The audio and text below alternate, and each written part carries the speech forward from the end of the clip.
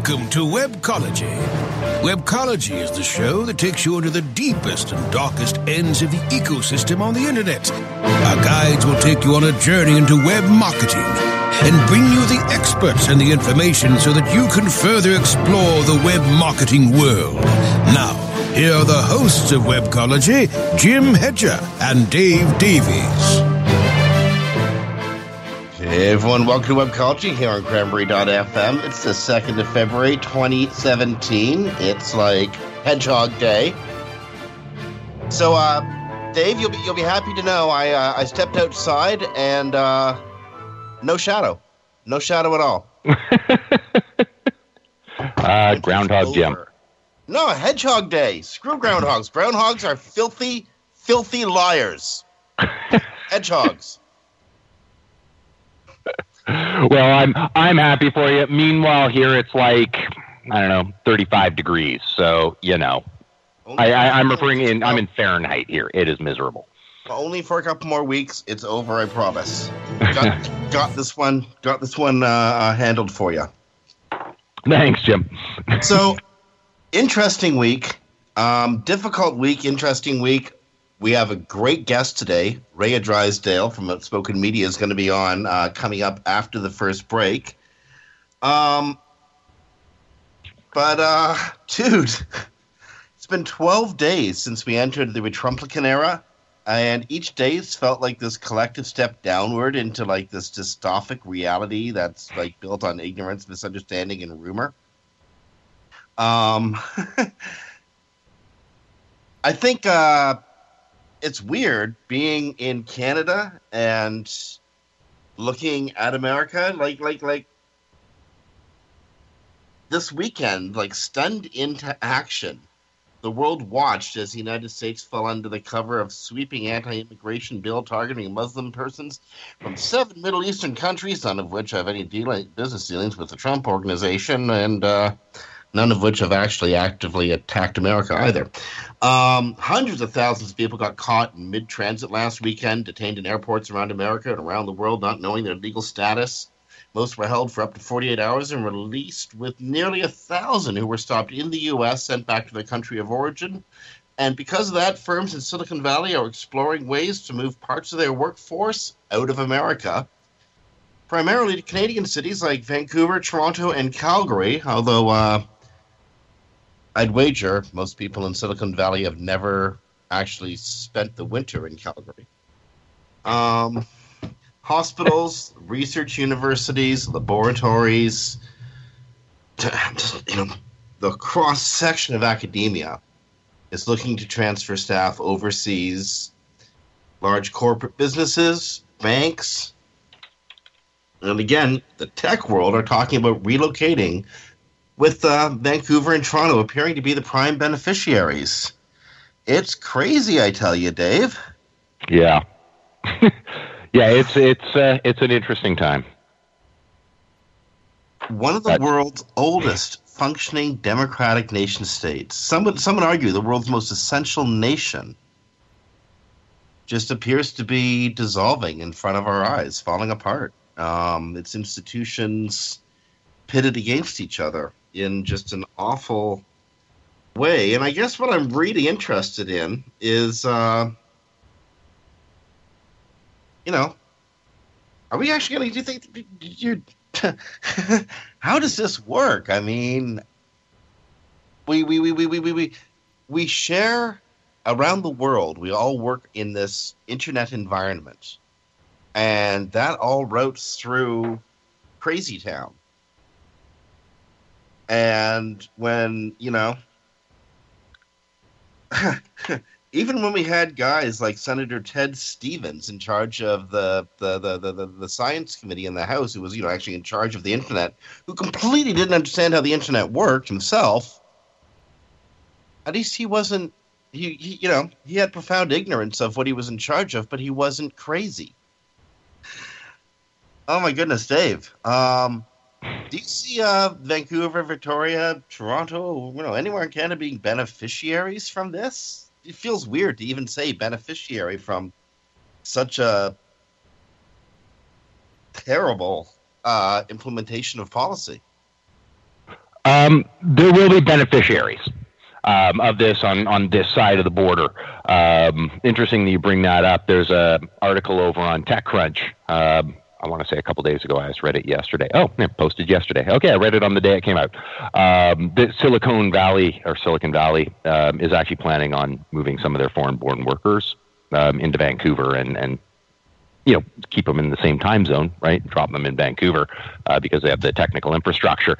So, yeah, there will be beneficial aspects of this for the Canadian economy and the Canadian sort of labor force and sort of intelligentsia of sorts, right? I mean, we've got some good educated people here as well.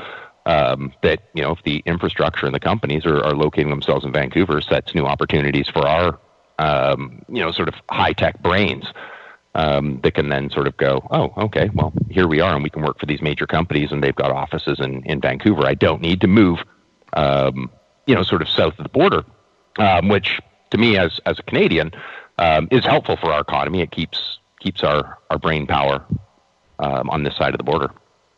Yep. But you know what? Honest to goodness, I'd forgo that benefit if only America could get back to being the stable, rational, supportive, country of beauty and innovation it used to be. Yeah. Okay. We got about, I figure 5 to 10 minutes before we got to go to break, and then we're going to be bringing on Rhea Drysdale, founder and CEO of Spoken Media. What do you feel like talking about before we bring Rhea in? Well, a lot of things happened over the past week, and some of the ones that I'm most interested in, and each week's a little different in what stories happen, and then which ones are interesting. A lot's happened in the AdWords world that's of interest to me. In fact, there was one day when I was reading the news, and it was sort of 3 stories hit me at once, all about AdWords. One of the neat things, or neatest things, I think, for advertisers, and you can love or hate this, and there's people on both camps. Most people are hating it. But starting, I believe the initial emails went out on the 12th of January, so it's a bit old, but the news is really just hitting now. And then sort of implemented on the 26th is a seed set of AdWords advertisers, and I'm sure they're going to roll this out, that have been sort of subjected, and you can opt out of this, but sort of created in this user group of people where AdWords will now just auto-generate ads for you. Now, they'll put them in the same ad groups. Basically, it's only for ads targeting numbers of impressions or numbers of conversions and clicks, right? So it's ad campaigns geared in towards some sort of conversion metric. And AdWords itself, the machine learning behind AdWords is just building ads on the fly for them. And one of the problems people are having is they're not going through hey, we've created this, why don't you give it a peek and see if you want to put it live. They're just going live. And that's just part of this system, is that they'll automatically just go live and then weigh themselves off, in the traditional way relative to the other ads in that ad group and which one should show most often. I don't know how I feel about this one. I think it's going to be an interesting thing to go forward, to go, do machines do better? And on the one side, I think for your high end, sort of genius AdWords advertisers and genius AdWords managers, this may actually be problematic in that they know exactly what they want to do and they've got a ton of experience and they can probably do better than a machine. But I think about the lower level, people just getting their feet wet, businesses that can't afford to have a manager of their AdWords campaign, and they're just kind of trying it themselves. And, we all know how that goes. It normally doesn't go great out of the gate. So being able to take that information behind the machine learning that's gathering, sort of conversion metrics and figuring out what language is working across the entire AdWords platform and starting to turn those into ads, I think for those people, this could be a real benefit, but, we'll see how that goes. Well, I mean, and looking at it from an industry perspective, automation comes to search marketing in the biggest of ways. We're used to a good deal of automation in the industry, but these ad groupings, if automated ads actually show a stronger return than human written ads, it will decimate the PPC industry. Well, I mean, and you bring up a good point, and then at the same time, I have to wonder, like as we get, say, RankBrain in the organic space or whatnot, will it be horrible for them, or will it weed out the crap? Will it weed out the AdWords managers or AdWords advertisers that really just aren't doing an awesome job? They're doing an okay one, right? And the machine can do okay. Of course it will, because the only ones who left will be the superstars. Well, exactly. And so, yeah, will it help? Or, at the same time, I think about, and it's all throw myself under the bus here, but it was all in the context of the time of it. I look at myself as an SEO, like organic SEO, back in 2004. Right? I mean, it was a very different time for SEO, and I was not doing as I was not deploying strategies like I would now, which I'm going to be honest are superior, right? Like just on every front, they're better for clients, they're better for users, they're better for everybody. So will we hit that? Will everybody? Will those AdWords managers who are kind of okay now and they're doing okay because they're not competing against machines up their game? Will they get better? And so will we end up with just an entirely better infrastructure of AdWords managers simply because they don't have a choice? They're competing against machines that are smarter than them now, and so now they need to up their game and find the things that the machines wouldn't know, the things that only a human would know. Yeah, although I think that's an increasingly limited inventory of things. What I do think is going to happen, though, is this will change the role of people who are working in the digital marketing industry. You're no longer a PPC specialist. You're no longer an SEO specialist. You're now a strategy specialist. Yeah. It's definitely going to be changing what we do. And for those of us who survive, it makes introducing sets of services so much easier, as you don't actually have to specialize in any one given area, except you have to have like a strong working knowledge of all areas. And provided these services are automated, you just got to be a darn good salesperson. Yeah. It's indeed. For good or for ill, that's where it's going. That is exactly where it's going. Another interesting story, again out of the AdWords space. I said, man, it happened on the same day. So here we are. On January 30th, I think I reported on 31st, or discussed it and noticed it first on the 31st. And there's two stories here. One, they announced on their Google Plus page, so we do find a use for Google Plus. We know the future of it. It's Google. They announced their if functions now being. And this is really, really cool. So AdWords advertisers can now use if functions in their headlines and ad copy. And what I mean by that, for our listeners who don't know, and I highly recommend, and I can't believe I'm sending somebody to a Google Plus page, but anyway, go to the Google Ads Google Plus page for the full announcement and some examples of it. But you can go, if the device is mobile, give this title. If the user has this interest, give this title. So using predefined information that the AdWords system has, you can now go, hey, if it's this, give this title, but if it's this, give this, to sort of customize your ads for what your known intent is based on their device.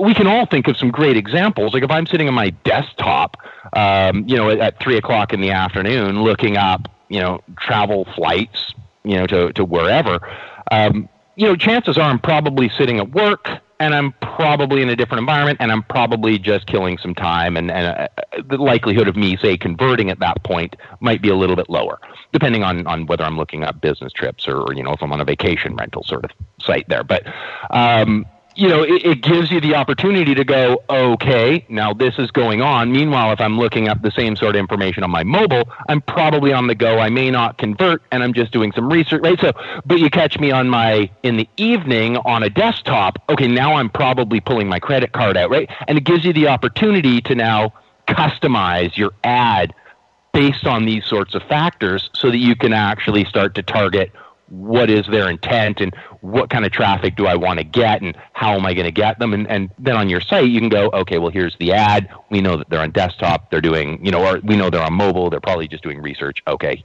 we'll customize our landing page, based on these sorts of factors and let them save a little easier, or email that, itinerary to themselves, or save the itinerary a little faster so that they can look it up on their desktop later and make that conversion. So really, really interesting change. And it's funny, I didn't think about it in advance as a feature I would love to have, but as soon as they announced it, I'm like, oh, that is great. I need to start getting into those AdWords campaigns.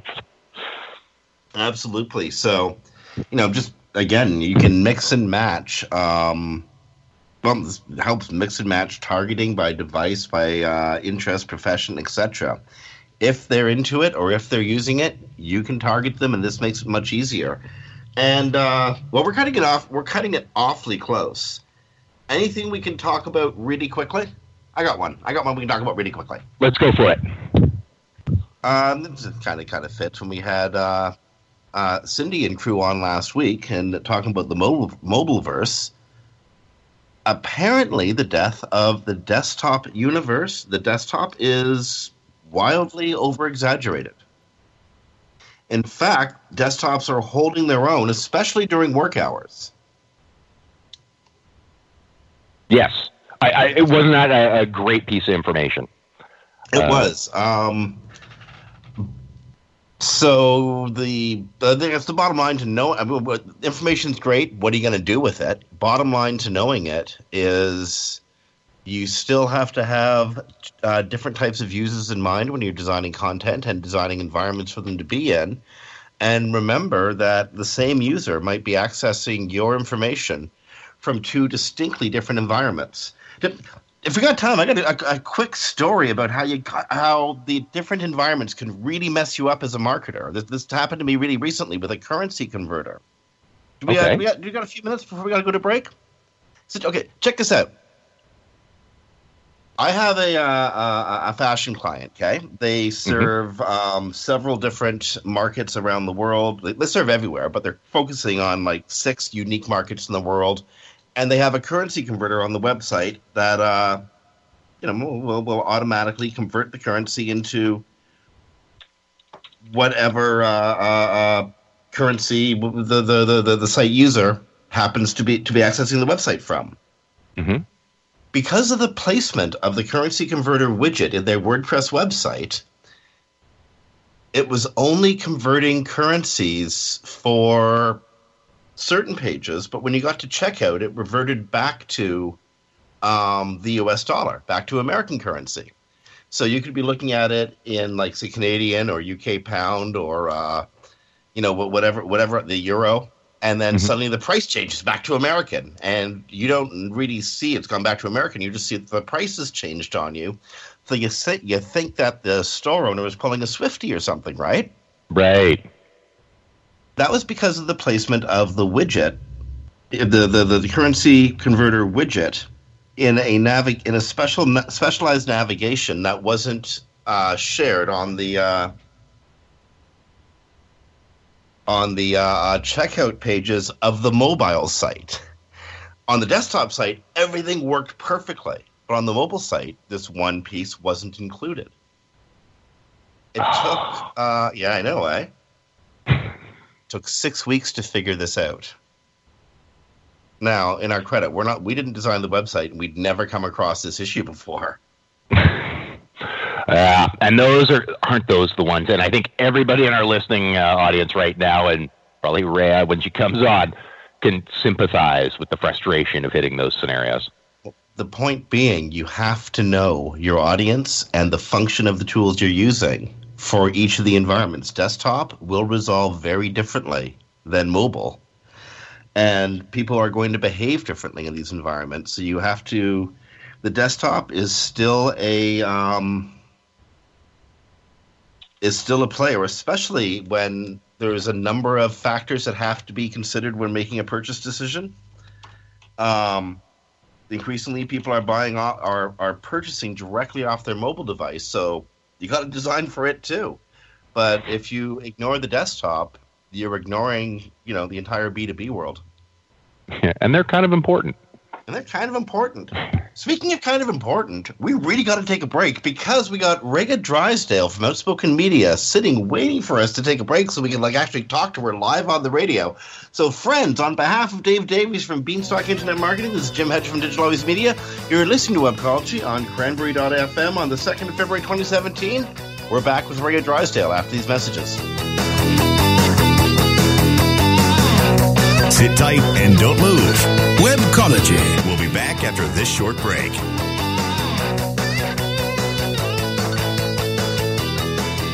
Are you paying too much for your paid advertising? Or have you quit altogether because it seemed like a huge waste of money?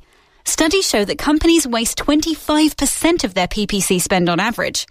The web marketing experts at WMEtraining.com can show you how to make your AdWords account a lean, mean converting machine. Whether you're just starting out or want to take your skills to the next level, we have a class for you. Contact the web marketing experts at WMEtraining.com. Looking for a better way to get more traffic and interaction to your Facebook page? Imagine Facebook interactivity on your page like you've never seen. Introducing your new Facebook marketing fix, ZoSocial, the new and revolutionary way to easily manage and automate your Facebook contests and sweepstakes. Create a fun, easy-to-win contest by writing a simple Facebook post. Watch your post go more viral and generate loads of interaction. Track your traffic and generate email lists with ease. ZoSocial is mobile-friendly and complies with Facebook Terms of Service. Let ZoSocial give your Facebook page some flash today. Zoom over to ZoSocial.com. Do you look at the task of ranking your site at the top of the search engines like you would climbing the top of Mount Everest? It doesn't have to be. TopSEOs.com knows how hard that climb can be, and they can make top ranking a reality. Top SEOs sends you to only the right search vendors and agencies that they know will work for you. Since 2002, TopSEOs.com has reviewed and researched the best search engine marketing agencies and solutions providers. Don't risk the cost of falling off the proverbial peak of search rankings. Let Top SEOs give you peace of mind. TopSEOs.com, the independent authority on search vendors. Money doesn't grow on trees. So you'll probably have a better chance of growing your business with cranberries. What? Cranberry Radio. Cranberry.fm.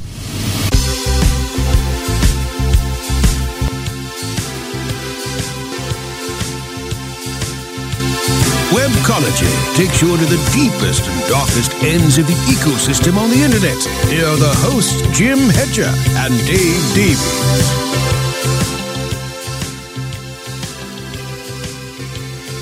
Hey everyone, welcome back to Webcology here on Cranberry.fm. It's the 2nd of February, 2017. This is Jim Hedger from Digital Always Media, Dave Davies from Beanstalk Internet Marketing, and we are joined by the one and only Rhea Drysdale, co-founder of and chief operating officer of Outspoken Media, on-page optimizer, online reputation management specialist, and social media. I'm not going to call you a guru or nothing, but you are working with some of the larger brands in America. And Rhea, welcome back to Webcology.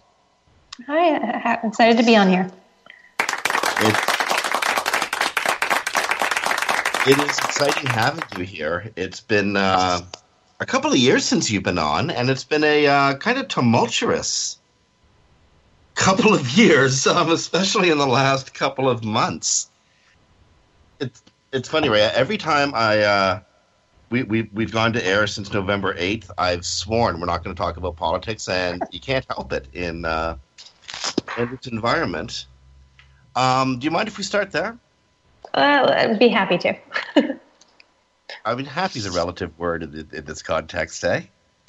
I think so. I'm not ashamed of it. I think, we own a company called Outspoken Media, and we I understand there should be separation. You don't want to get political, but I, like many other owners and CEOs at this point, feel like it's time to make our voices heard, stand for something, have clear values, ethics, morals. And the reason I own a company is that I can make more of a difference in the world with the company and the clients we choose to work with and the communication and values that we convey. And I can work bigger than myself as an individual. So that company and the team that I surround myself and the clients we choose to work with allows us to make a difference in the world. So if we're not here to talk about that, then, why am I doing this? So. Okay. Well, I guess my first real question is, has anybody from Outspoken been affected by the immigration ban? No, we do have one person on the team who has a green card and is very happy. And, he's not impacted. He's not from any of the countries in the ban. But speaking for him, and hopefully it's okay to do so, he's from Venezuela and he's seen what happened there. And so for him, he's been watching and going, wow, all these things are starting to fall into place in a way that they happened in Venezuela, and he doesn't want to live through that again. He's very happy here, and he'd like to stay here, but there's real fear there. So, what can small businesses do as means of? Well, I don't want to say resistance, but just operating in a consciously good conscience. Are you operating any differently because of the political environment? Yeah, we were already kind of at a point where we were trying to figure out where is Outspoken Media going. I think on a brand level, we've got some issues going on with our name and what it means, and is that the right name for us anymore? And from a brand architecture standpoint, does it make sense to split into two entities or something? So we've already kind of been at this period of trying to identify who we are, who we serve, what our message is, and we're going through all this deep internal work as a company. But then on top of that, you layer in the election, and suddenly it kind of makes all of us question what we're doing and why we're doing it, and are we happy doing it? And if we're not, then how do we change? And a big part of that as a company has been the conversation about the clients that we take on, who we work with. Can we or should we be selective? Do we believe in that? And we've always tried to work with organizations that are sustainable. We're working to become a B Corporation ourselves. There's a lot that we value in having a responsible environmental policy and being sustainable and green and conscious. And then we're huge advocates for the community and trying to give back and do what you can. So we want to really work with folks, especially when we do reputation marketing.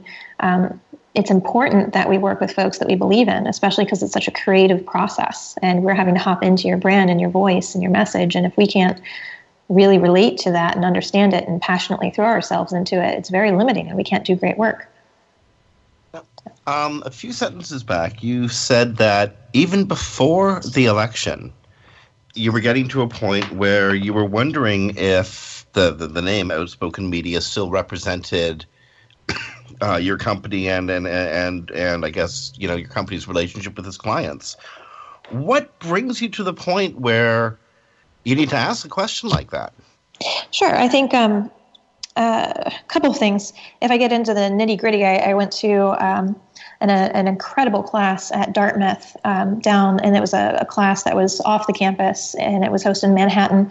Dartmouth has this Tux continuing education program for professionals and executives, and it was a 2.5-day class with the leading top minds in reputation and brand, and it was just incredible. I got to be in this room with all these people who are VPs and top execs of communications, public affairs, and marketing departments at some of the biggest brands in the world. And there I was, this kind of scrappy kid from an agency sitting in this room with everyone. And On the last day, they do this exercise where they break into groups and everyone has to talk about a problem you're facing. And then you have one problem selected from that group to go present to the entire team. And everyone then works to solve your problem. And they chose Outspoken.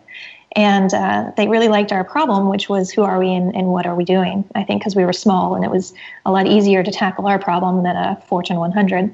But really everyone in the room said, well, Outspoken Media, what does that mean? What does that do? Do you do media work? Do you make video? What is it that you do? And while we may have recognition within this little SEO space, we certainly have a brand issue for anyone at a different level and in a different industry who's going to have an immediate impression of what Outspoken Media means just by hearing it with no context. And we don't do video production. We do video consulting. We do work on video strategy, but it's very, very small. We do work with a lot of news clients, though, and I think that's what we're moving more towards. So, a wonderful thing about Outspoken, and perhaps you as a business leader, you're based in Troy, New York. Troy isn't a large town. Troy is, hardly a Manhattan, certainly not Los Angeles or a Chicago. But you've managed to, grow your business. You again represent some completely enviable brands. You've managed to grow your business and find dedicated talent in a place I don't think most people would think to look to start a business or, again, even look for that talent. What kind of challenges were there? Yeah, I think I'm like a weed, right? Like I just get thrown somewhere and I put down roots. So I'm a Navy brat, and so I'm used to traveling all around. And I've lived in Italy, I've lived in Chicago, I've lived in the deep South. And so I think somehow we found ourselves here. And that was because we used to work with another agency in town. And it's a very strange little community because there are a lot of SEOs per capita compared to a lot of other locations, because the Capital District of New York does have some really great agencies in the space. And one in particular, Internet Marketing Ninjas, Jim Boykin, who has really just grown this massive community of link builders and marketers. So, right. So he brought us in town and we decided it wasn't the right fit, but I stayed here with my former partner and built up the company. And what I like about it is that there's a great quality of life, and it's a lot cheaper than anywhere else. There is so much in terms of potential with this city. It is growing. The amount of residents are a lot less than what it was at the turn of the 20th century, right? Mm-hmm. So Troy was the most happening place in the country in 1905. So we were awesome. So there's a lot of old factories that are worn down, and it's got this cool vibe. Like when you step into Troy, everyone who comes here walks around and they're like, wow, this is really cool. And you're 2.5 hours from the mountains, you're 2.5 hours from Boston, you're 2.5 hours from the city. You can go in every direction and hit something amazing. And so for us, it works. And we're able to meet clients in Boston, meet clients in Rochester, meet clients in Manhattan, travel to Seattle and Texas if we need to. But for us, we get to be in a wonderful place where we can also go apple cider donut, get to apple cider donuts on the weekend and pick apples with the kids and stuff. So I think Troy is amazing. There's also a ton of universities here, and we've also got RPI up the hill. And a lot of people don't know about RPI, but it's an incredible technical college that has this amazing master's program that really focuses on data. And we've been able to talk to a couple people up there, and there's some really exciting talent coming out of this area from RPI and other universities as well, people that know how to manipulate and work with big sets of data and analytics. And we need folks like that. What's Outspoken's headcount now, more or less? So as of yesterday, it is at 10. Okay. And where do you think you've been on this process of growing the company and sort of redefining what Outspoken Media is? Where do you know where it's going yet? Do you have you settled on a direction? So we started this idea of reputation marketing a while back because everyone knows of me as reputation management. I think that a lot of other SEOs out there like to say, go to RIA for reputation management because it's what I talk about. And also they're just defensive of having another SEO to compete with. So they keep calling me the reputation management girl. So to be truthful, it's always been a small percent of our business. The majority of what we do is SEO, very good SEO. And on the SEO front, a lot of what we run up against is, okay, how do we, of course, position you in a certain way in search, but that leads to much bigger questions we discovered with our clients where we're getting into, what do we say? How do we say it? Who are you? How do we differentiate content, create something incredible, create something useful? And we started finding that we were having conversations that were no longer about SEO or vendor services. It was very much consultative. It was very executive level.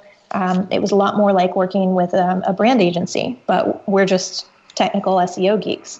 And right, like, why should they pay attention to us?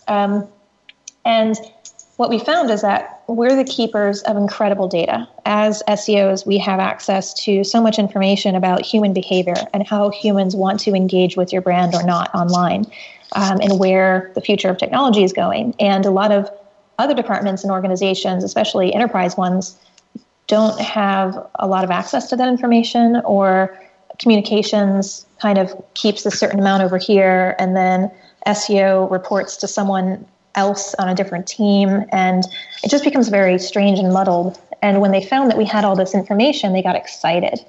And that information started to inform not just digital and SEO and content, but it also started to inform customer service or the product itself, or interesting innovation. And so long story short, I got really tired of doing reputation management because that's just coming in and helping someone fix their problem, which they may or may not be remorseful about. And what I realized, right, like most of the time they're like, just make that go away. We can make it go away, but do I want to make it go away? Do you deserve to have it go away? And we're not getting contacted by people who aligned with us. So I don't necessarily want to work with a lot of the brands that contact us. And so we turn away a lot of work. And what we said is, well, what is this thing that we're doing as an SEO that's much bigger than an SEO? And what I realized is there's this whole other side of reputation management, which is reputation marketing. And that is not just management of your reviews on Yelp. That is literally when your reputation is so good, it precedes you and it markets itself. And that's a really exciting, interesting new concept that we're just starting to work on and just starting to produce content around. And there's going to be some really awesome work coming out of our team that will do analysis into different brands and how they're doing. But we've been able to track across different constituency groups, your employees, your shareholders, your community, your customers, of course, the media. How do each one of these groups view you? If we look at the actual data, the numbers, the brand associations, and then how do we help them have a better view of you because you changed something on your side, and then watch that make everything else better. Watch your SEO improve, watch your content improve, watch you get more backlinks, etc. And at that point, SEO is kind of an afterthought, but it, of course, there's a lot more to it on the technical side. But anyways, reputation marketing, that's where we are. That's where we live. We still do a ton of SEO work. It's always like the entry point to the reputation marketing conversation because no one still knows what that is yet. Well, yeah, I'm going to ask you a leading question that I've been sort of dying to ask since finding out, I don't know, like 24 hours ago. And you talked a little bit earlier in the conversation about analytics. And of course, now we're talking about reputation marketing, and now you need to prove the benefits of that. So that's going to talk about analytics. And then when Jim asked you what your head count is, you said as of yesterday. Why is that important? Why did you specify as of yesterday? We had a new hire yesterday. So we had 3 new hires in the last 2 weeks. So we had our first ever intern. We hired Annie Cushing from Analytics. Nice. So she is now our Chief Data Officer, and we also hired a data analyst. So we now officially have an actual analytics team, which I think we've done a poor job on our end of communicating our value to clients and really being able to build out amazing dashboards and things. So we're excited. Annie's excited. She's got a developer. She's got a designer at her hand. She's got an analyst that she can work with. And we're just going to build out awesome stuff for people. It's wonderful. I read that Annie Cushing was on your team a couple of days ago. That's one of those. If it was a different time, it would have been a massive, huge announcement that everybody would have been talking about. But congratulations to you and to Annie. Thank you. We're excited, and I know. I think like Trump probably sneezed or something, and the world lost their mind. And again, that may well have been the lead subject of the show had it been another day. Ray, can we get you to stick around for a few minutes? We got to take a break here on Webcology. Absolutely. Okay, friends, so you're listening to Webcology on Cranberry.fm. It's the 2nd of February, 2017. This is Jim Hedger from Digital Always Media. Dave Davies from Beanstalk Internet Marketing. We're joined by Rhea Drysdale from Outspoken Media, and we're back after these messages.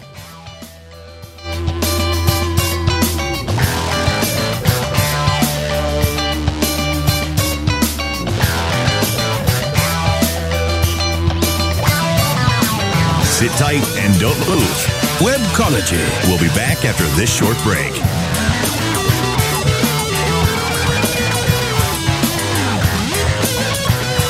Looking for a better way to get more traffic and interaction to your Facebook page? Imagine Facebook interactivity on your page like you've never seen. Introducing your new Facebook marketing fix, Zo Social, the new and revolutionary way to easily manage and automate your Facebook contests and sweepstakes. Create a fun, easy-to-win contest by writing a simple Facebook post. Watch your post go more viral and generate loads of interaction. Track your traffic and generate email lists with ease. Zo Social is mobile-friendly and complies with Facebook Terms of Service. Let Zo Social give your Facebook page some flash today. Zoom over to zosocial.com. Is your website hacked? Is your website displaying error messages or loading slowly? Even if there are no signs of malicious activity, your site may still be compromised. Websites, like cars, require regular maintenance to perform at their best and not leave you stranded. At Fjorge, our website maintenance experts can help you assess which one of our maintenance plans will best support your needs. Visit fjorgedigital.com or call 612-877-3840 and get the support and protection your website and business deserve. That's FJORGE digital.com. Looking for a white label SEO and social platform for your clients? Think eBrands. Free and unlimited SEO audit reports. eBrands. Premium Facebook apps and welcome page creators. eBrands. Twitter management app, analytics, and mobile site generators. eBrands. Let eBrands manage your search and social media campaigns and give you and your clients access to their white label dashboard, which have great reports that will wow your clients and deliver great ROI and results. Try eBrands for 30 days. Go to eBrandsWithAZ.com or call 1-866-625-5717. That's eBrands with a Z for eBrands. Cranberry Radio. Online anytime at cranberry.fm.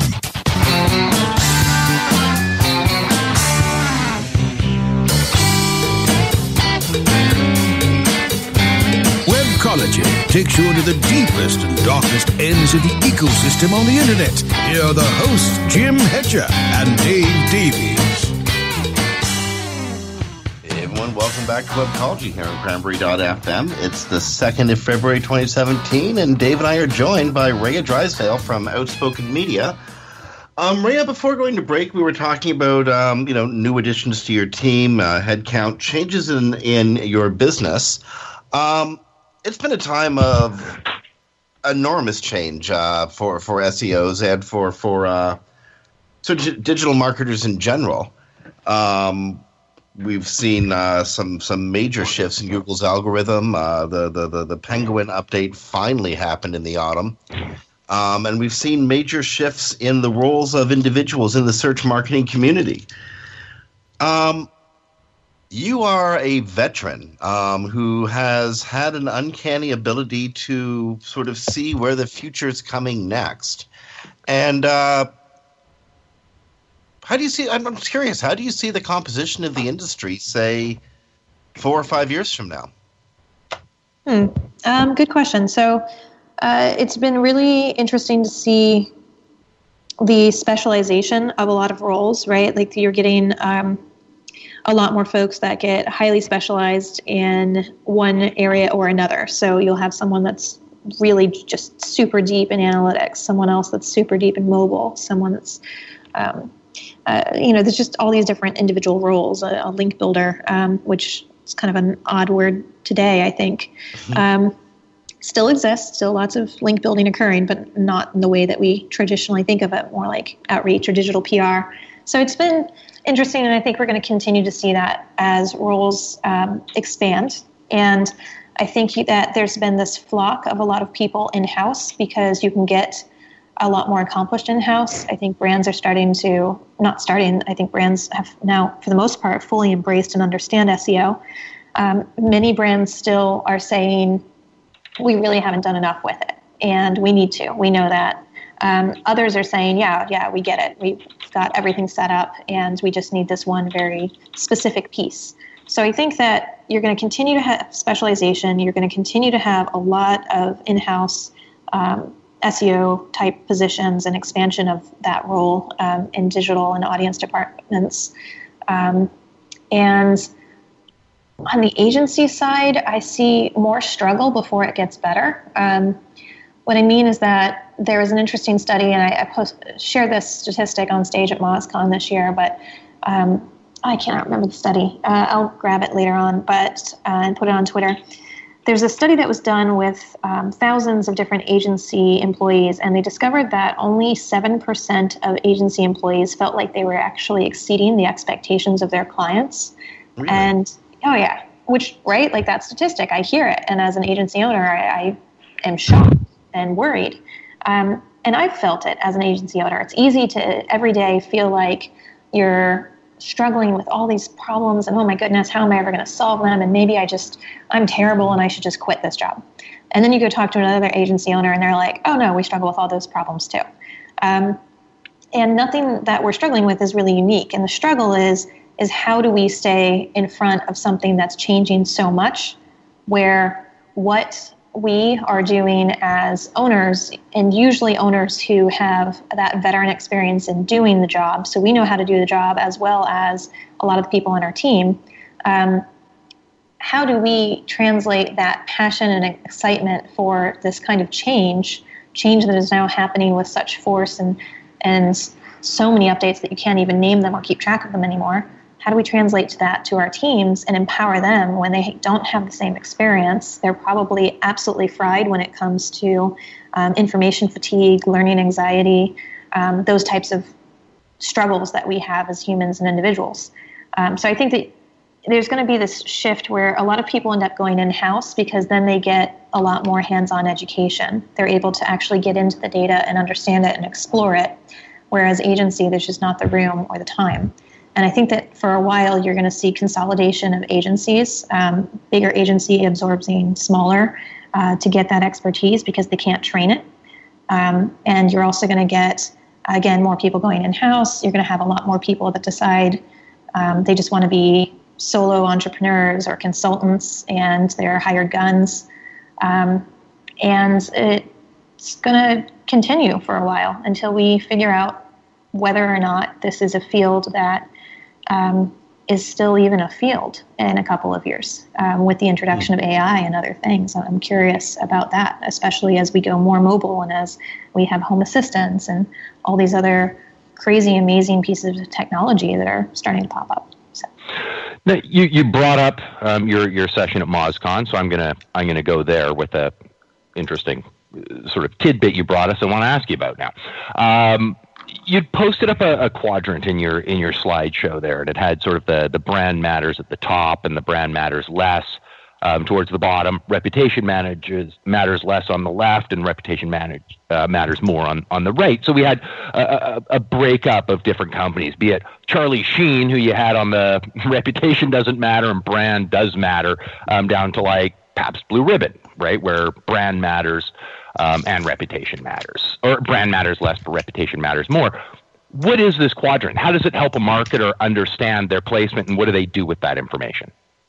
Yeah, so it's kind of an interesting exercise where I was thinking about reputation and how do we map it? How do I explain this to people? And we all have a reputation. And the point is that sometimes you can get away with having, like in the case of Charlie Sheen, you can have an absolutely terrible reputation and still be successful.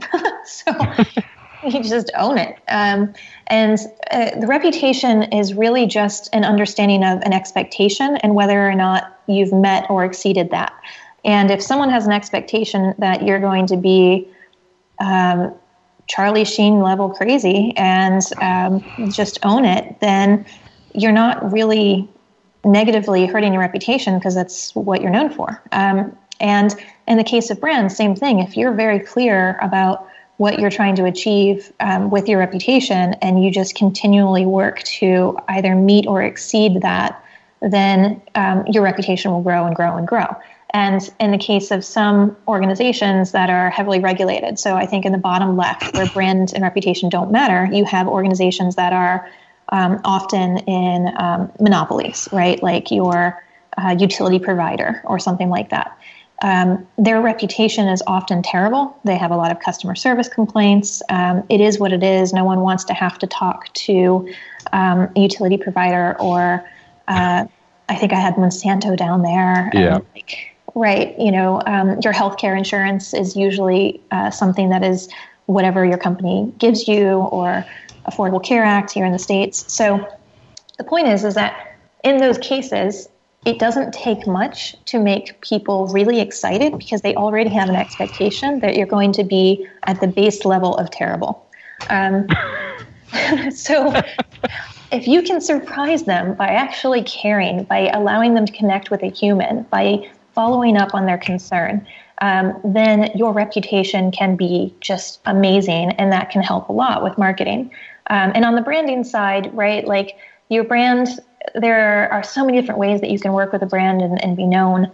And in some places, like I put Wegmans and PBR on there as a low brand because a lot of people really didn't necessarily know either of them, but there was this interesting word of mouth guerrilla marketing reputation thing happening where Wegmans is a supermarket up here in the Northeast. I have never been to a Wegmans. I don't know what it is. I've never really been in it, but I apparently, because of all my friends, know that it is the most amazing, magical place on earth. So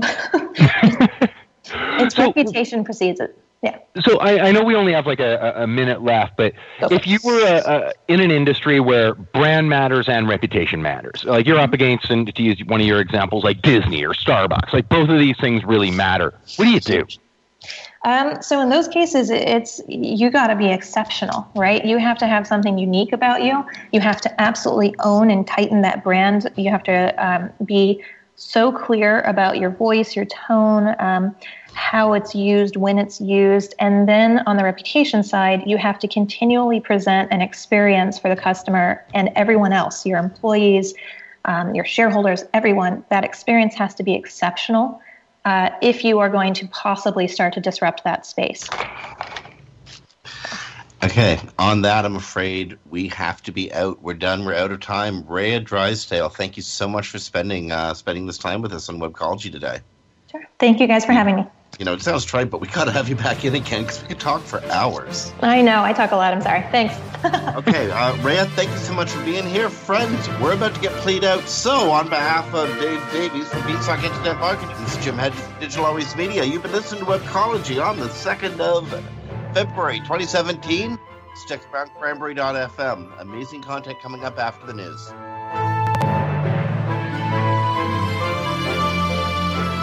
The opinions expressed are those of the hosts and their guests and do not necessarily reflect those of the staff and management of Cranberry News Marketing and Cranberry.fm. Rebroadcasts or retransmission of this content without proper consent is prohibited.